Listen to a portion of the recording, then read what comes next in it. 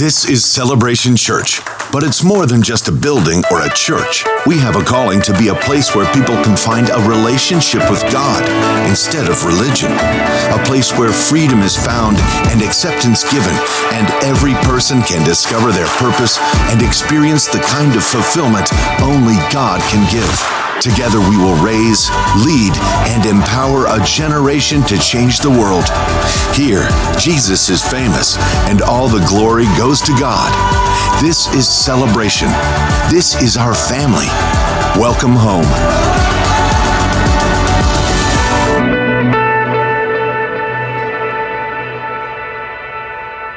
Good morning. Welcome to Celebration Church. Let's all stand together as our campuses join with us over in Appleton and Stevens Point this morning. And let's recite together the Apostles' Creed. This is our statement of faith. This is who we are and what we believe at Celebration Church. We believe in God, the Father Almighty, the creator of heaven and earth. We believe in Jesus Christ, his only Son, our Lord, who for us and for our salvation was conceived by the Holy Spirit, born of the Virgin Mary, suffered under Pontius Pilate, was crucified, died, and was buried. He descended to the dead, and on the third day he rose again. He ascended into heaven and is seated at the right hand of the Father. He will come again to judge the living and the dead, and his kingdom will have no end.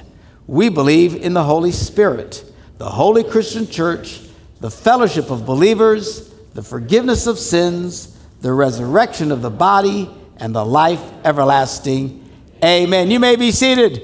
Good to have you with us on this Memorial Day weekend. And again, good morning to us, our campuses over in Stevens Point and Appleton. Trust that your services are going well over there this morning. Before I get into this morning's message, I want to talk just a little bit about money. And as those of you who come know, we don't talk about money very often here at Celebration Church. And if this is your first time, you can leave and honestly say that all we talk about is money every time you go. So, but it is what it is, you know. So anyway, if you will just indulge me for a minute. And I know a lot of people are not here. Hopefully they're watching online. By the way, boys, did they fix the stream? It's fixed now? Okay. We're having problems with our Facebook stream. A lot of people watch us while they're on vacation and stuff online. If you're watching online, at least you'll get the message this way. And if we'll need to talk about it for the next few weeks, we will. So here's the situation. As you remember, back in February, we got hammered with big winter storms that basically shut down the church and put us in a big financial hole. We made an appeal, and people gave in really a stunning way. By the time we got to the middle of March, the hole had been completely filled, and we were actually ahead of where we were a year ago at this time. And I was so encouraged. Yes. I was blessed. I was encouraged. I was uplifted. And then in April, there was this massive hole. And I think, what? And it was almost exactly the same hole. And I started talking to some people. Apparently, what many had done was saw the emergency and, well, I'll just speed up what I was going to give now. And I thought for a second, well, why would people do that? And I thought, oh, good Lord, that's what I did. And it's true. What I did is I just had given quickly what I was planning to give, not thinking it through. So in essence, this is what we did. There was a big hole, and to fill the hole, we made another hole and threw the dirt in there. That was filled. Hallelujah. There's a hole. So I want to encourage you this morning to prayerfully consider, and even yet as soon as you can, if that's what you did, to consider, no, we need to give something above and beyond. And Deanne and I are giving a significant amount this morning, not what we were planning to give later and push it up, but just extra and a beyond to help fill the hole. And here's the way it works with virtually every church, is you've got your core people. All right, your core people, they're the 20% that carry 80% of the weight, financially, volunteering. It's called the core. Then your next ring are people who are thinking about becoming part of the core, but they're not quite there yet. And then you've got the big ring. These are the people they're not sure why they're even here this morning, okay? And we have a lot of that. We do. It's who we are at Celebration Church. We reach a lot of people through our television programs, our outreaches, trying to create a safe environment where people can come, and they're just thinking about connecting with God. And that's great. And we don't harp on those people, and we certainly don't badger about money all the time. So it's usually this group that carries most of the weight. Now here's the thing. Some of you did not do what I said and actually did give above and beyond. But let me encourage you, if you are able to help us to catch up, be as generous. I'm talking to the campuses as well over there. You guys had the same exact problem. It was mirrored everywhere. If what you did was just give in advance, all it did was move the whole. So if you would go and consider going above and beyond. Our economy is doing really well. If you have any investments in the stock market, you know you've been making out like a drunken monkey, okay? Things have been really good. Wisconsin actually has one of the strongest economies in the nation. I was at this thing the other night. All the states around us are a disaster. Illinois, where the Bears come from, always a disaster, all right? Minnesota, pretty much the same. Michigan, all around. They have debt in their state budgets that I don't know how they're ever going to get out of it. There's a day of reckoning yet coming that they keep putting off. That's very bad. Wisconsin has huge budget surpluses. And our argument is what to do with all the extra money. Praise the Lord. How many would rather have to deal with the financial pressure of too much money? Yes, all that pressure. Bring that on, oh Lord, and not the opposite. So we're doing well. Everything. If you've been blessed and you're in a good place, and many of us have been blessed, many of us can easily this morning write a check for $1,000, $2,500, some even $10,000. Some, maybe the most you could do extra is an extra 50, 100, whatever you're at. The Bible talks about doing what you're able to do, what God has blessed you to do. But we need some champions, some financial champions. You are in a good place. Again, we're going to do something significant this morning, and we'll just look and see how the whole goes. If I got to bring it up for the next few weeks, I will. But just to help us get that extra thing so we can catch up where we're supposed to be, and hopefully you'll help us in that, because I did that very same thing that a lot of people did, and all it did was move the whole. So, everybody okay? People hate it when you talk about money. But hey, if you got the money, you can do things. If you don't, you can't. Right? So anyway, all right. So please be generous and help us to, and again, for those of you who didn't do that, who did get it, you say, well, that's not fair to us. That's true. But it's not really about, serving God isn't about being fair and getting what we deserve. Thank God. All right. I don't know what you, but I deserve to be thrown in a big pit somewhere. But thank God he doesn't do that to us. So, all right. And what else was I talking about? Next Sunday, you want to come and see. We have a real special announcement next Sunday we're very excited about. I think you're going to be excited about. What is it? Come back next Sunday and I'll tell you. All right. Now, this morning's message, reading from Genesis, the 9th chapter. Now, in Genesis, this is where the flood had happened. And immediately after the flood, God speaks to Noah. And we pick it up at chapter 8. It says, then God said to Noah and to his sons, with him he has 3 sons, I now establish my covenant with you and with your descendants after you, and with every living creature that was with you, the birds, the livestock, all the wild animals, all those that came out of the ark with you, every living creature on earth. I establish my covenant with you. Never again will all life be destroyed by the waters of a flood. Never again will there be a flood to destroy the earth. And God said, this is the sign of the covenant I'm making between me and you and every living creature with you, a covenant for all generations to come. I have set my rainbow in the clouds, and it will be the sign of the covenant between me and the earth. Whenever I bring clouds over the earth, and the rainbow appears in the clouds, I will remember my covenant between me and you and all living creatures of every kind. Never again will the waters become a flood to destroy all life. Whenever the rainbow appears in the clouds, I will see it and remember the everlasting covenant between God and all living creatures of every kind on the earth. So God said to Noah, this is the sign of the covenant I've established between me and all life on the earth.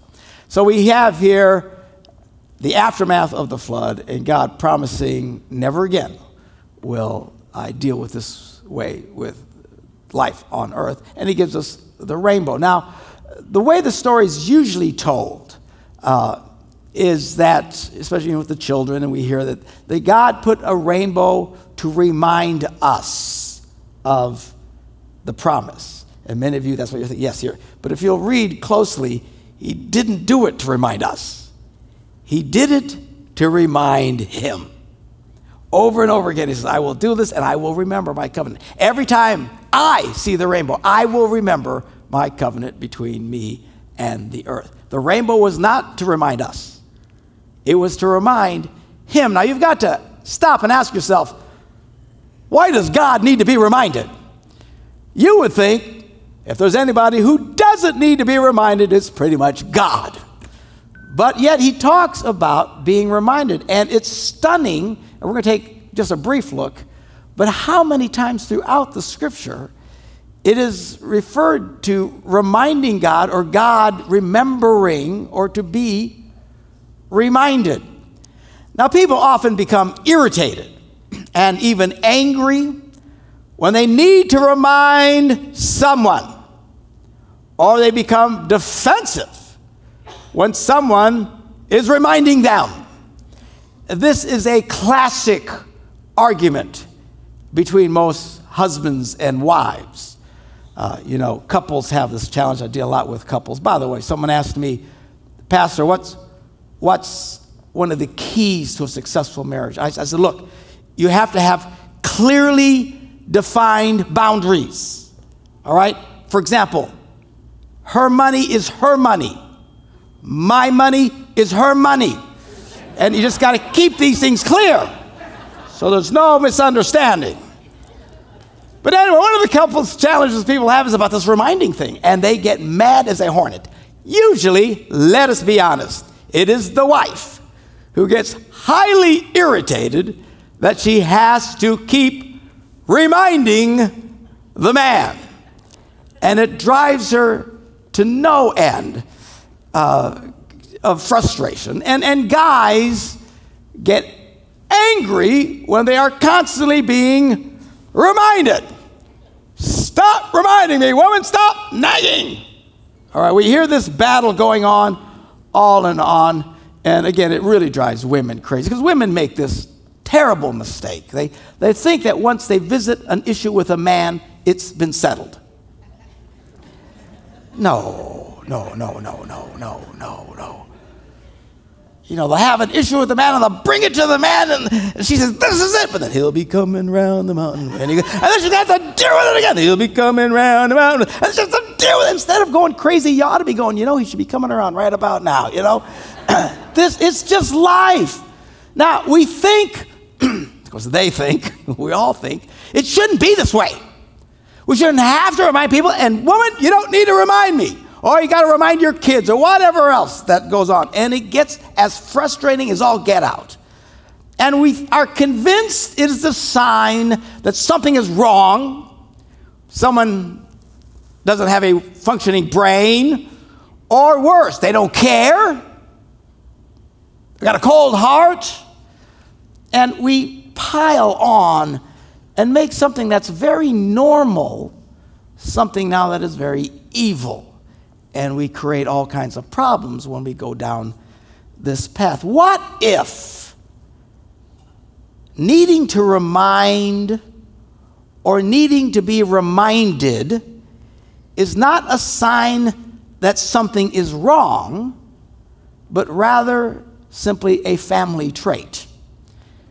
What do I mean by that? We are made in the likeness and image of Almighty God. Apparently, God needs to be reminded. See, that doesn't make any sense. What are you saying? God has Alzheimer's? No. Alzheimer's or something like that, when you go to open a drawer to remind you what's in the drawer, that's normal. When you go to the drawer and it's empty, that's troubling, all right?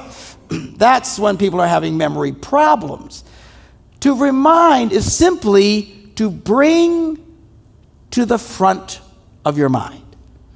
It's there. You all know it's there. What someone reminds us to bring it to the front of the mind. And apparently, this is not a weakness. God has no weaknesses. Hallelujah. There's no fault. There's nothing wrong with him. But yet God refers to himself in these terms. Maybe we're just being like our Father to need to be reminded. When you think about it in those terms, the anger starts to let up, and the bitterness and the lashing and defensiveness. Oh, you're right, I needed to be reminded, and not get defensive about it or get mad that you have to do it. We often read in the Bible how God would remember his promises or his covenant or his people. One of the many times is in Exodus, the 6th chapter, when God is looking at the trouble of the Israelites were in Egypt and getting ready to send Moses to them. He says, "Moreover, I have heard the groanings of the Israelites, whom the Egyptians are enslaving, and I have remembered my covenant." What does that mean? It came to the forefront of his mind. In Leviticus, the prophet writes the words of God. He says, where God says, "I will remember my covenant, my promise with Jacob, and my covenant with Isaac, and my covenant with Abraham, and I will remember the land." Again, so many times, if you've done much reading at all in your Bible, particularly in the Old Testament, you will see this idea over and over again of God himself being reminded. And if you look at a lot of the prayers written in the Bible, it is usually in the context of the person praying to remind God. So many of these are all over the place. Here's just a few. When Samson, who had really messed up terribly, he was a mess. We studied him not too long ago. And his hair had been cut up, and his hair started growing back. And in his final act of vengeance against the Philistines, who had been tormenting the land, we read where it says Samson put his hands on the pillars, and he's ready to push, and he prays this prayer. "Then Samson prayed to the Lord, 'Sovereign Lord, remember me.'" Again, it's not a weakness like God, I forgot you existed. No, it's about put me in the forefront of your mind. Give your attention to me, O God. Please, God, strengthen me just once more, and let me with one blow get revenge on the Philistines for my 2 eyes, because they had plucked out his eyes. Ugh. And he pushed, and of course the whole thing came down, and the Bible says he actually got more Philistines in his death than he fought in his life. In 2 Kings, Hezekiah was dealing with some things, and he prays and he cries out to God, "Remember, Lord, how I have walked before you faithfully and with wholehearted devotion, and have done what is good in your eyes." He's praying, and says, and then he wept bitterly.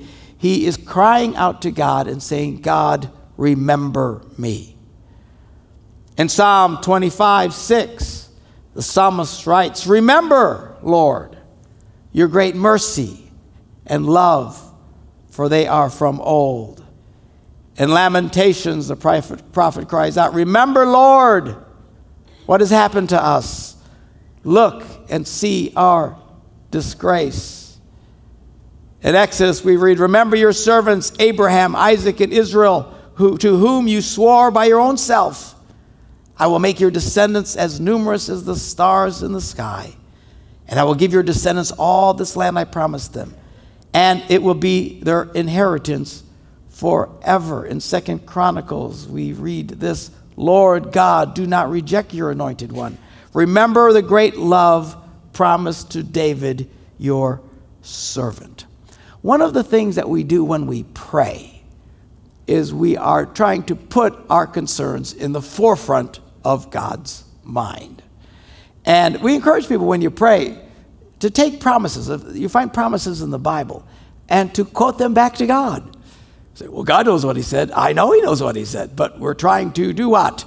Remind him. Oh, Lord, remember your promise in this situation. Lord, you said your word says this, and we stand upon your word. Some of you who are a little nervous about being asked to give something extra, remember, oh Lord, your promise. Give, and it will be given to you. Pressed down, shaken together, and running over. God wants to bless. While we pray, usually is God bless me so that I can give. And God says, no, give so that I can bless you even more. To quote God's word back is a normal, healthy thing. The idea of reminding is so powerful and key throughout the entire scriptures. Now, today is Memorial Day week, and tomorrow is Memorial Day, and this is the weekend where we are, as a nation, to pause and to remember those who have given the ultimate sacrifice in service to their country. And I hope that you will do that. It's not, Memorial Day isn't really just the start of summer, even though for us it certainly is. And it's not, gee, here's a good chance and a reason to have a barbecue, because we're from Wisconsin and there's never a need for a special occasion for a barbecue. Praise the Lord. Cook at all times. It's really about remembering those who have laid down their lives in services. There will be special services throughout the country, our city and stuff, remembrances at cemeteries. If you're able to go to some of these, I would encourage you to do it. But take time to reflect. One of the things that I've always done is usually this weekend I will stop and watch some really good war movie, you know. And I like to do that. Everything from Saving Private Ryan to whatever. I mean, I just sit there for a couple of hours, and as they depict the agony, the blood, the sweat, and the tears, and the sacrifice of those who have gone before us, it's all about stopping and remembering. We need the people to, and I love that the fathers of our nation understood we need to have a day of remembrance. Why? Because we are prone to forget. It's not that it's not there, it's just that we get pushed to the back, and they saw that things were important like this, to take time to reflect and to remember. And when you remember, you become very grateful for what has been done for us. We're constantly needing to remind ourselves to do the right things, to encourage. The scriptures, most of the New Testament actually, is very, very simple. We talk about the glorious salvation that comes through Jesus Christ, but most of the epistles are just to constantly remind us. Paul says, I'm reminding you over and over again, don't forget. And just constant encouragements to do good things, the basic things, the kind things. Why? Because we are prone to get distracted and to forget. Not that there's anything wrong or that it makes us fundamentally evil. It's just that you need to be intentional to do these things. And Paul writes and warns us, sometimes you forget these basics. People tend to forget they've been forgiven of their own sins. This is particularly true when people get very angry at other people. What's wrong with that guy? What's wrong with him? How could somebody do something like that? We usually get to that place because we forget where we were, the kind of mistakes that we've done in the past. We need to remember. One of the things that we want to do this morning as we get ready to wrap this up is we want to reflect over the last year and remember our Transition 1 students. We have a program here at Celebration Church. Young people from around the country and even the world come and stay with people here at Celebration Church, and they stay in classes throughout the school year, and then at the end we send them overseas somewhere, some missionary opportunity for 3 months. There's lots of missions opportunities for young people, even adults. We're encouraging some of you to maybe go to this trip to Myanmar. It would be great. special opportunities of service, those tend to usually be a week to 10 days. But we send them for 3 months. 3 months is a whole different ballgame than 10 days. Why do you do it for such a long time? This is where they really get to learn to serve, to get away from the comforts of our country and to realize there's people who have great need. And I promise you, many of us have done extended missions opportunities. And I'll tell you, it changes you. It changes you forever.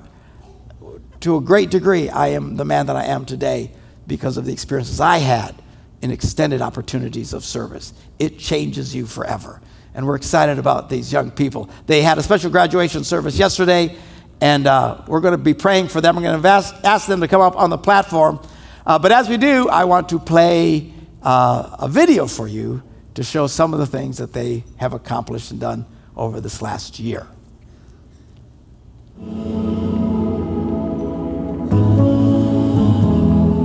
I'm a Pierce country, and so before Transition 1, I was very, I loved pleasing people, so I would do anything anyone would tell me to do. Before Transition 1, I was immature and prideful and overall ignorant to the rest of the world. I was quite standoffish, and yeah, I was just kind of a little bit more antisocial in large group settings and like outside settings other than what I was comfortable with.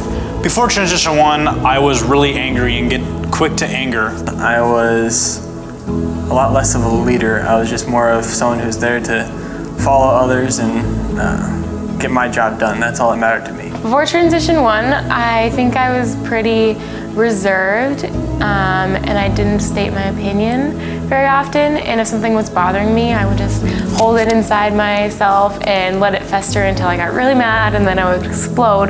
Before Transition 1, I tend to make decisions based off of what other people would think and what their opinions were. So before Transition 1, I was very introverted. I didn't want to talk to anybody. I just wanted to curl up in my bed in a blanket and just sit there and watch YouTube videos all day and play video games. And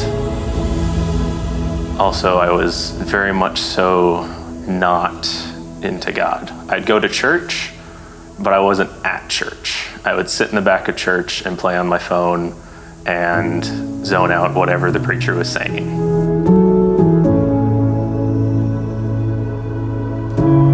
But after Transition 1, I've learned how to, I've learned that my opinion matters and that I should stand true to what I believe in. Coming to Transition 1, my heart has changed. The Lord has changed me in so many ways. I'm patient, I love showing the love of Jesus to people, and my relationship with God is just overall stronger. After Transition 1, I realized that it's not really my life to be directing in the ways that I wanted to go. It's, you know, like I learned that I need to be asking God, like, where does He want me to go, and what direction does He want to take me? And now, after Transition 1, after I went to the missions trip, I worked on my anger a lot, and I'm doing a lot better with that. After Transition 1, I become more of a leader. But then, through living with a roommate and other people, I realized that if something bugs me, then I need to speak up and let my feelings be known. Because if there's something wrong, then I should just say that. So I really learned to speak up. And after Transition 1, I started making decisions off of what God was saying and what lines up with His morals and values.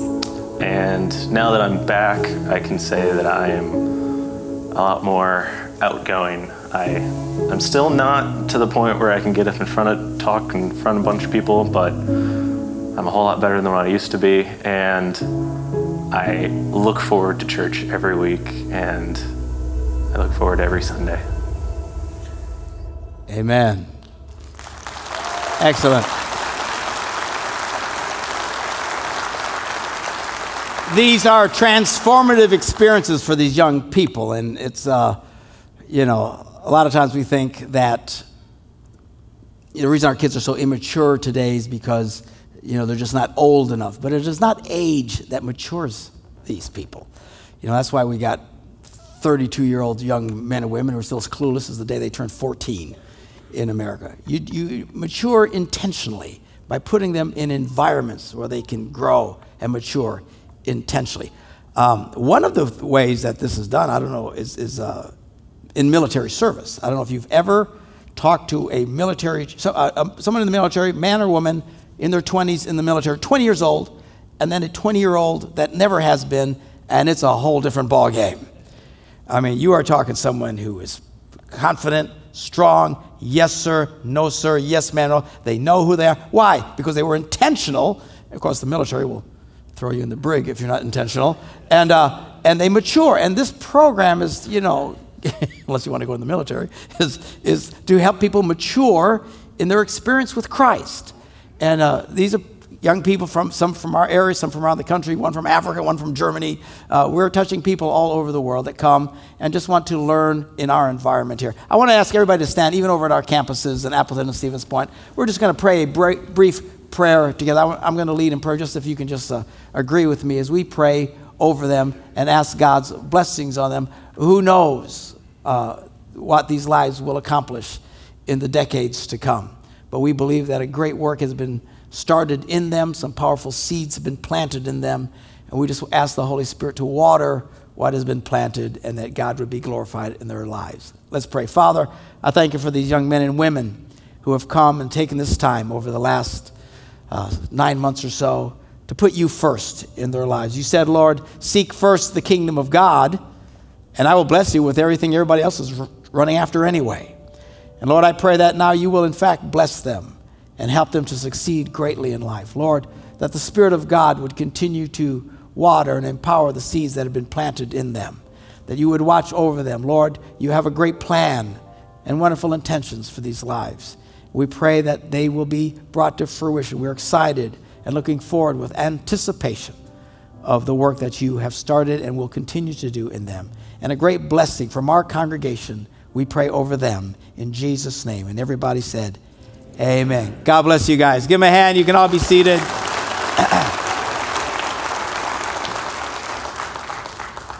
And remember them, if you would, in your prayers. I'm going to ask our ushers at this time to come forward to get ready to serve communion here and at our campuses at this time.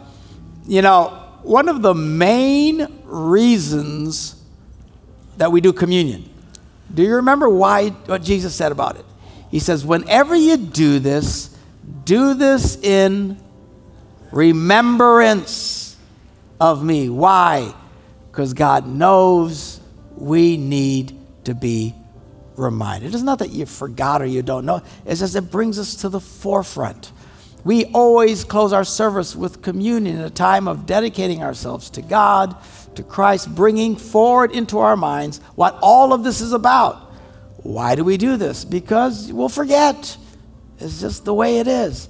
But we're intentional to remind ourselves that the reason we're even here is because of what Jesus Christ did on that cross 2,000 years ago. His body was broken so that we could be whole. His blood was shed that he could wipe away all of our sins.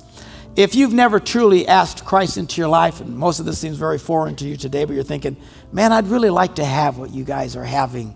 If you'd like to ask God into your life, we're going to pray a prayer together. And I'm going to invite everybody at our campus as well as here. Let's all bow our heads together and pray this prayer. And I want to invite you, even if this is the first time you were here, if you'll pray this prayer and open up your hearts, you can take your first steps of faith today and experience this wonderful grace that we've been talking about. Let's say, Lord Jesus, as we remember your sacrifice, the sacrifice for us, I ask you into my life and to forgive me of my sins. Thank you for your love for me. Amen.